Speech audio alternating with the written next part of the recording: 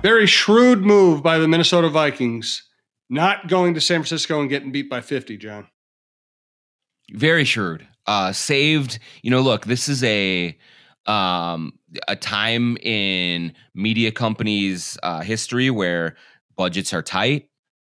So obviously, very thoughtful that a bunch of us didn't have to book flights to go to San Francisco, pay the big hotel costs, and then watch them get hammered, because that's exactly what would have happened in San Francisco. So they got it over a little bit quicker. Now they can start their offseason and figure out where the heck they have to go from here. I think in reviewing this Viking season here on the Viking Update Show with John Krasinski, Jim Suhan, and our producer, Brandon Morton, there's just to me, there aren't many cute little angles to this. I think it's a very obvious, simple story. They overachieved in the regular season. They overachieved by being clutch, but not necessarily good. And when they had to put their defense up against a pretty good, well-rested team that's very well coached, they weren't good enough. They let Daniel Jones do whatever he wanted. The Giants ran all over them without even using Saquon Barkley, probably as much as they should have. They got beat by average receivers. The offense wasn't quite good enough this weekend, but it's the defense is the story. The defense was horrific. And when they didn't make the big clutch, turnover play at the end of a game, they just weren't good enough. That's just it, Jim. We can talk about, the luck that was involved. Some of the clutch stuff from Cousins and from the offense was phenomenal. And I think that did lead into some doubts about how good they actually were. But really, it was the defense, and it was their ability to pull rabbits out of hats over and over again late in games to seal these one-score wins, the 11 one-score wins that they had. And it was getting an interception. It was getting a fumble recovery on a botched snap. It was like all stuff that was not sustainable. And so then you look at getting into a playoff situation against a well-coached team with really talented athletes. And not only, I think, was it really well documented and just put on display of the scheme issues that they do have, but they also have an old, slow, unathletic defense. And that part was always going to catch up to them when you got into a scenario where you were playing really good teams with great athletes like Saquon Barkley, like Daniel Jones. They just ran circles around the Vikings. There was very few players on the Vikings defense that measured up athletically. They could not keep up, and they played a style of defense that was very passive and did not force the issue at all. And they were exposed. And they had been exposed all season, but this was the final nail in the coffin. Like, everything has to change with this defense going forward, and that's what you learned coming out of that game. No doubt there will be, and they have to have personnel changes. It wasn't just Ed Donatel, although he will take the fall for it, and he deserves to take the fall for it. But what really struck me, I've been covering the league since '89. I've talked to a million coaches. And you come across every once in a while a really bright coach or an innovative coach or somebody who just sees things really clearly and can communicate those things clearly to both players or reporters and other coaches. And sometimes you come across coaches who, listen, they've put in the work. They've earned the respect of their peers. They're grinders. They're good people, but they just don't have that clarity of vision or that clarity of communication. And I think we saw that for one last time with Ed Donatel against the Giants. What was the biggest threat about the Giants? Yes, of course, Saquon Barkley is a very good running back. You have to account for him like any good running back. But how are the Giants going to beat you in US Bank Stadium on Sunday? They're going to beat you if Daniel Jones got to run around and do whatever he wanted. And what we saw for most of that game was the Donatel saying, okay, we're going to let him run around and do whatever he wants. I mean, if you put a spy on Daniel Jones, then he doesn't rush for 78 yards. He rushes for 50 yards. and maybe he converts 2 fewer first downs. Maybe that gives the Vikings the ball back more. Maybe it gets the Vikings defense off the field a couple of times. Maybe that swings the whole game. To not spy a very good running quarterback who is the key to the Giants' success, to me it was emblematic of the way Donatel operates. Yeah, and I mean, when I listened to his remarks during the week before the game, I don't know if I'm being overly harsh here or what, but the way that he just kind of said it, like, you're gonna like what you see on Yeah. Sunday. Yeah. It's our time to shine. But even more so, Jim, when he said, I've been in a lot of tournaments, like, no one calls the NFL playoffs the tournament. Like, it doesn't happen. So when you get stuff like that, and it's very small potatoes and it's nitpicky and it's going to sound snarky, and I don't mean it to be, but like, when you have leadership speaking like that, it's like, do you really know what you're doing here? That's the kind of thing. It really harkened me back to a long time ago when Fran Foley came out for his Yep. pre-draft, thing, and the whatever 2004 player procurement I thing, know, whatever New he Mexico called it. football. Yeah, like all of that stuff. It's just like, what are you talking about? Like that gave me real red flags of, like, when I hear my defensive coordinator say I've been in a lot of tournaments, like I'm not feeling good about his grasp of the plan here. And so it's fine to be confident the way that he clearly was and believe in your guys and think that they're going to come out, but you can't puff your chest out and then come out and get absolutely have your doors blown off. Like, from the very first possession, you knew the Vikings had absolutely nothing for that attack. And there was nothing exotic that Brian Dable did. No. Nothing that was like, holy cow, I did not see them doing that. I did not see that coming. That really caught the Vikings off guard. It was everything you knew the Giants were going to do, and they just did it because they could. And so I just think that when you look at it, I will not blame Ed Donatel for Eric Kendricks being incredibly slow. I will not blame Ed Donatel for Zadarius Smith probably hitting a wall physically over the second half of the season and just not having the juice it left in his legs to finish it off. I will not blame him for some of the injuries that happened to the defensive backfield, and so you have to have Duke Shelley and guys out there like that. But at the same time, I look at a defense that looked completely unprepared to handle what the Giants threw at them, when there was nothing that the Giants did that would have surprised you one bit. So I just think it was a complete and total failure. I know that Kirk Cousins made the bad throw on fourth down, and I just think that it's a shame that is the last image of this Viking season, when really the culprit was everything that they did defensively, and a complete and total failure on that side of the ball.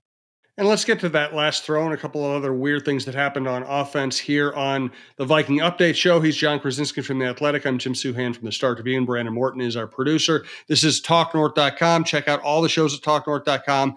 When you like a show, subscribe at your favorite podcast app. It's free. It's the easiest way to listen. We also have the Jeff Diamond Viking and NFL Insider on this program, on this network. Thanks also to our sponsor, TSR Injury Law, and we are coming to you from the Aquarius Home Services studio. Thanks for all your support. We've also added the Joe Anderson Funhouse show, along with Dave Lee, Mike Grimm, Russo, Cheryl Reeve, LaPanta, Roy Smalley, Lavelle Neal, John Millay. Just the list of shows goes on and on. So that, I know that last fourth down throw is an easy thing for people to jump on, especially if you're a critic of Kirk Cousins, especially if you're upset by the way they lost. Listen, I think, to me, that's one of those plays that looks worse than it really is. And you might disagree with me. I'll explain what I think. of course, nobody wants him to throw the ball in front of the sticks on what could be a game and season saving fourth down. I think that he felt pressure. He felt like he was about to get sacked. And under the circumstances, he has two choices: fling it and hope, fling it beyond the first down marker and hope that it works out, or check down to Hockenson and hope Hockenson breaks one tackle and gets the first down. And it's frustrating to see it play out that way, but I don't really think flinging it in the general direction of the first down marker is a high percentage play either. I don't think he had a really good option there. He didn't have a good option at all. Here's what hurts the most for Kirk Cousins from that moment is that he is a quarterback who was criticized over the early portion of his Vikings career for being too careful, for being too precise, for taking the easy throw and not being the risk taker, swashbuckler, gunslinger, whatever you want. Well, this season, he absolutely reinvented himself in that way. He took chances down the field to Justin Jefferson. He made big throws in clutch situations. He did so many of the things. He absorbed punishment time and time again. He did so many of the things that he had not done earlier in his career. And he did all of those things in the New York Giants game. He was terrific through the first 3 7/10 quarter or whatever, however you want to break it up. He was absolutely fantastic, made amazing throws, got TJ Hockenson to have a huge day, made through a couple of touchdowns and all of those things. Great leadership because he was getting hit every other time he dropped back. All of these things, so good. So the unfortunate thing is the timing of it, because that check down is something that is an old ghost that came out. But there are multiple reasons for him making that play. You hit on a couple of them, and you're absolutely right. He made that play, and he told us after the game that he made that throw because he thought he was about to get sacked, which he was, and he just wanted to at least keep the play alive like that. And that's what he thought was the best option for just giving someone a chance, was to get it to Hockenson. Because if you watch the play develop, if you go back and look at the replays, Justin Jefferson, and I know he made the Buffalo catch and all these things, Justin Jefferson was blanketed. He had one cornerback in his hip pocket. He had a safety over the top of him with another safety screaming over that way. And so they had him surrounded. And that was Cousins' first read. So I can see why he didn't throw that. Thielen and Osborne were covered down the field past the sticks. And so, and by the time he would have gone through his progressions to get to them, Dexter Lawrence would have sacked him. And finally, you can say that, hey, Kevin O'Connell, let's not have a play that you're calling on the last play potentially of this season that needs to, you need to keep your season alive. You probably shouldn't have an option where there's a player short of the sticks. Everyone should be beyond that that line to gain. And O'Connell said as much. He said, hey, maybe I needed to look at something different so that Cousins didn't even have that possibility about him.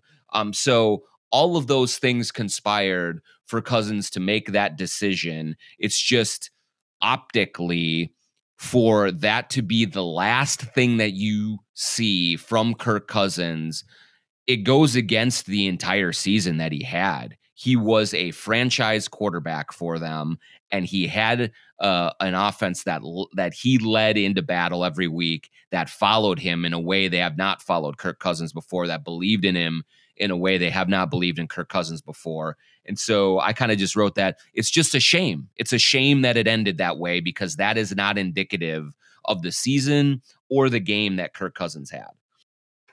All true, and well said. By the way, we want to thank Aquarius Home Services, which, of course, we're coming to you from the Aquarius Home Services studios. Here's more about Aquarius Home Services. Scott here, your Aquarius Home Services guy. Is this the year you're ready for worry-free water? Ready for spotless dishes and shower doors? Ready for worry-free drinking water? With on-demand efficiency, Kinetico fixes problem water. And as your independent authorized Kinetico dealer, Aquarius is offering $250 off a new non-electric Kinetico system when you trade in your old electric softener. Schedule your free water analysis today at KineticoMN.com. Aquarius, earning the right to be recommended. Thanks also to TSR Injury Law, 612 TSR Time, big sponsor of the John Krasinski Show, big sponsor across the TalkNorth.com platform. All you need to remember, 612 TSR Time. So I like pretty much everything I saw from O'Connell this year, but he's a rookie head coach. You know, he'd be insulted if you said that he had everything exactly the way he wanted. And it's also a reminder of the nature of young offensive coaches and the nature of the NFL, where you have 6 days to sit around dreaming up stuff, that you're going to make some really goofy decisions. And I think the goofiest decision that was made was the throwback from Justin Jefferson to Kirk Cousins. Okay, that one is I'll give Kevin O'Connell an A for the season, but that's an F- play right there. It was a terrible play. And yes, I think by and large, Kevin O'Connell, great first season. Really good job leading this team, repairing sort of the relationships between the coach and the players that were frayed so much at the end of the Zimmer regime. Excellent. Win 13 games, unqualified success. But there have been moments in games, clock management wise, strategy wise, where you have scratched your head and it's like, hey, what was he thinking here? And that play call on 3rd and 1 was one of the head scratchers of all head scratchers. I also, Jim, did not like the call on the second to last possession of the game before Kirk Cousins' 4th down, where it started out with a swing out to Dalvin Cook that was lost 4 yards and put them really behind the 8 ball and really short circuited that drive. So there was just a few, and maybe, I think every coach probably has them, but there were a few times where just like, what are you thinking there? Like what possibly could compel you to make a call like Justin Jefferson throwing back to Kirk Cousins on 3rd and 1? I mean, I guess if you decide, hey, we're going to go for it on 4th down, regardless, and we want to get a little creative and tricky and see if you can really pop something, maybe that's one thing, but clearly they didn't, because they lost a couple of yards on the play and then punted it. And so there's, we asked O'Connell about it after the game, and he said basically that he implied that they had seen things in film during the week that they thought that would be an opportunity to get a really big play. But that was just not the moment. It didn't feel like for a call like that. And there have been a few times this season where it feels like O'Connell has wanted to get really creative and kind of flex his brain power. And it's come back to bite him a couple of times. And that certainly was one that did come back to bite him. It reminded me right about that same portion of the field, although the ball was moving the other direction. It reminded me of the Super Bowl at US Bank Stadium, where the Patriots are scoring 1 million points and the Eagles are scoring 1 million points. And Belichick runs a play that calls for somebody to throw a long pass down the sideline to Tom Brady, one of the least athletic players in NFL history. Of course, it didn't work. And had it worked, Brady probably gets blown up and is knocked out of the game. And Belichick's might be the greatest NFL coach of all time, and he made one of the dumbest play calls of all time, or allowed one of the dumbest play calls of all time. It's amazing how many of them do it. Yeah, yes, it is not unique to Kevin O'Connell. It does happen very, very regularly. And it's unfortunate when it does. And you just try to wonder, like, what are you thinking? Like, why is this even in consideration at this point? But I think sometimes coaches outthink themselves. Sometimes they try to get too cute. There's all sorts of things that play into it. And unfortunately, that was one that got Kevin O'Connell. He is not alone. It's not the first time it's happened, but yeah, I don't know what compels coaches to do things like that just seems so clearly to be at the minimum a very high risk, and at maximum, yeah, the reward just isn't big enough to try that. So that was a big mistake. There's no other way to put it. NFL off seasons tend to be fascinating. This one will be particularly fascinating to me. They got their people in place like late February last year. They did not have a productive draft. Sean and Booth in the future could save that draft, but at this moment, the draft was not very productive. Zarius Smith was really their only impact free agent. They did make the Hawkinson trade during the season, which I think was a great move. But we really haven't seen Kwesi Adolfo-Mensah put together a team, and he's going to have to do that by overhauling this defense and making some offensive tweaks. And he's going to be getting rid of a lot of either getting rid of or restructuring the deals of a lot of proud veterans who we're used to seeing being key to this team. We're about to see this roster transform at a time when I think the rest of the division is going to get better. That's partly assuming Aaron Rodgers stays in the division. I think the challenge of winning the division next year will be much greater than it was this year.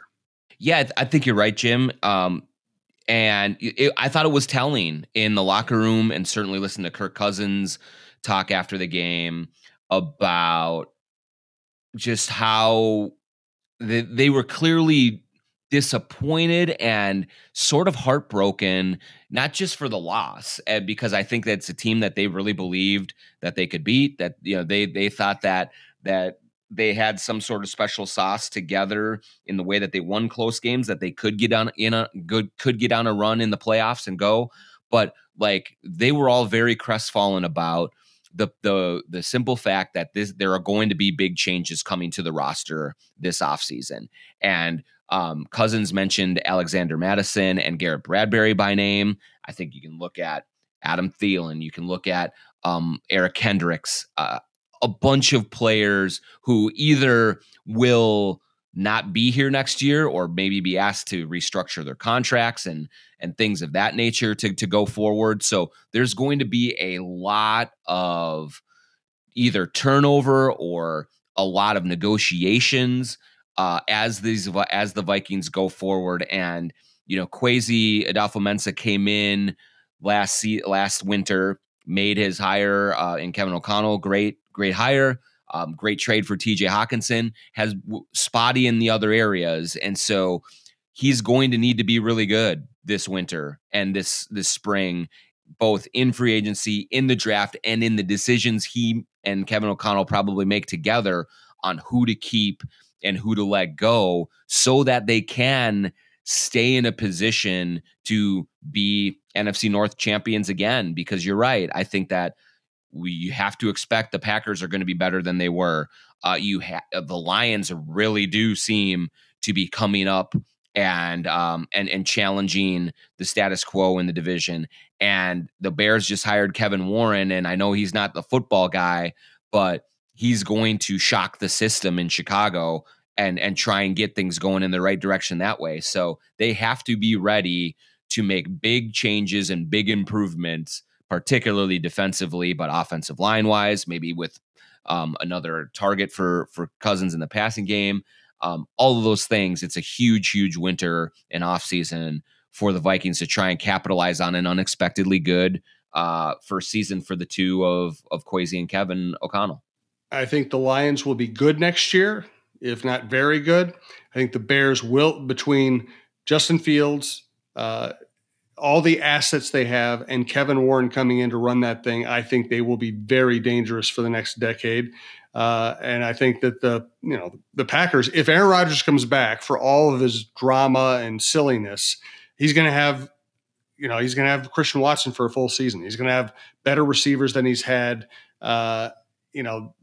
I can't imagine them having as bad a season again next year. So the challenge is real. And I think, I think Kevin O'Connell did very well with what he was working with this year. I think it's Kwesi Adolfo-Mensah's job to make sure that he has more to work with next year. And it's just not going to be easy. It's easy to speculate about all this stuff. It's hard to make all those pieces fit together. Yeah. And I mean, the simple fact of life in the NFL, Jim, is that it can change for better or worse very, very quickly. One good season does not beget another good season just out of sheer momentum. And the same thing for one bad season as well. And so you look at just the challenge that lies ahead that way, and just the understanding of how quickly things can change. They do have to go into this offseason with their eyes wide open. You can be proud of the 13 wins, which they should be. You can feel good about really exceeding any expectations that most people had for this team. But I do think in some ways, the way that you lose to the Giants and how disappointing that was can maybe crystallize just how far away you are yet from being a team that is prepared and capable of not only winning your division, but actually winning playoff games when you're in the mix. Because I do think we both agree that even if the Vikings would have found a way to beat a good Giants team, but not a special Giants team, they were running into a buzzsaw in San Francisco. If they would have had to play in Philadelphia or Dallas, they would have had real trouble with that as well. So they are still a notch or two below elite level in the NFC, which is the weaker conference as well. So they just have a lot of ground to make up, even though they are sitting on top of the division. I think they need to view this as they have to get a lot better in the offseason, because the goal should absolutely be the division, but the goal should also be, how do you win multiple games in the playoffs? And right now, this team is not capable of doing that. No, that is exactly right. We're going to talk about all the changes, potential changes. Last note for today, and by the way, check out the John Krasinski show on the Timberwolves. Check out Jeff Diamond's Vikings and NFL Insider. Check out TalkNorth.com for all of our other shows here from the Aquarius Home Services studios. Last note, the NFL continues to be the best entertainment you can find. I almost turned off the Jacksonville Chargers game. It ends up being an all-timer. The Ravens, without their quarterback, almost beat the Bengals in Cincinnati. The Vikings Giants game was if you can get your heart out of your throat, that was great entertainment. Back and forth, comes down to the last drive. I mean, the league just kills it. And there have been many. I've criticized the league many times for many different things over the years, but in terms of being an entertainment product, they've just got it beat. Yeah, it's they, I believe, have the best idea of how to design an infrastructure that makes the product incredibly entertaining week to week. And so that's not just in the rules of the game, which we can all tear our hair out about, the roughing the passer call and some of the pass interference and things like that it is. But those rules have been put in place to make the games more competitive and more compelling. But the other thing is, like, from a financial standpoint, the salary cap, the way contracts are constructed, all of those things are designed to inject parity, the way revenue is shared, to inject parity into the league. And there may not be the dominant teams, the Dallas Cowboys of the 90s, the Niners of the 80s, the Steelers of the 70s, that there were back then, that just run roughshod over the league and cruise to championships. But the NFL looked at that and said, that's a good thing for us, because now literally every market in the league believes that when the season starts, something could go their way and they could be in the playoffs, they could win Super Bowls, all of those things. And so they have cultivated carefully over years and years an ecosystem that breeds competitiveness, that breeds parity, that breeds belief from every corner of the map in terms of where franchises are. And every game is close. And it's unbelievably compelling stuff. And so from a pure, just actual product, the NFL has no question mastered that to a level that no other sport has. And it continues to pay off over and over and over again for them. Next week, among the topics we'll discuss is who should be the next defensive coordinator. I wrote about that a lot at the Star Tribune. There are some really interesting possibilities out there. Brandon Staley, Wade Phillips, promoting from within. But we'll get more into that, and that picture will probably clarify here a little bit. Thanks to John. Thanks to Brandon. Thank you for listening to TalkNorth.com. Check out TalkNorth.com for all of our other shows.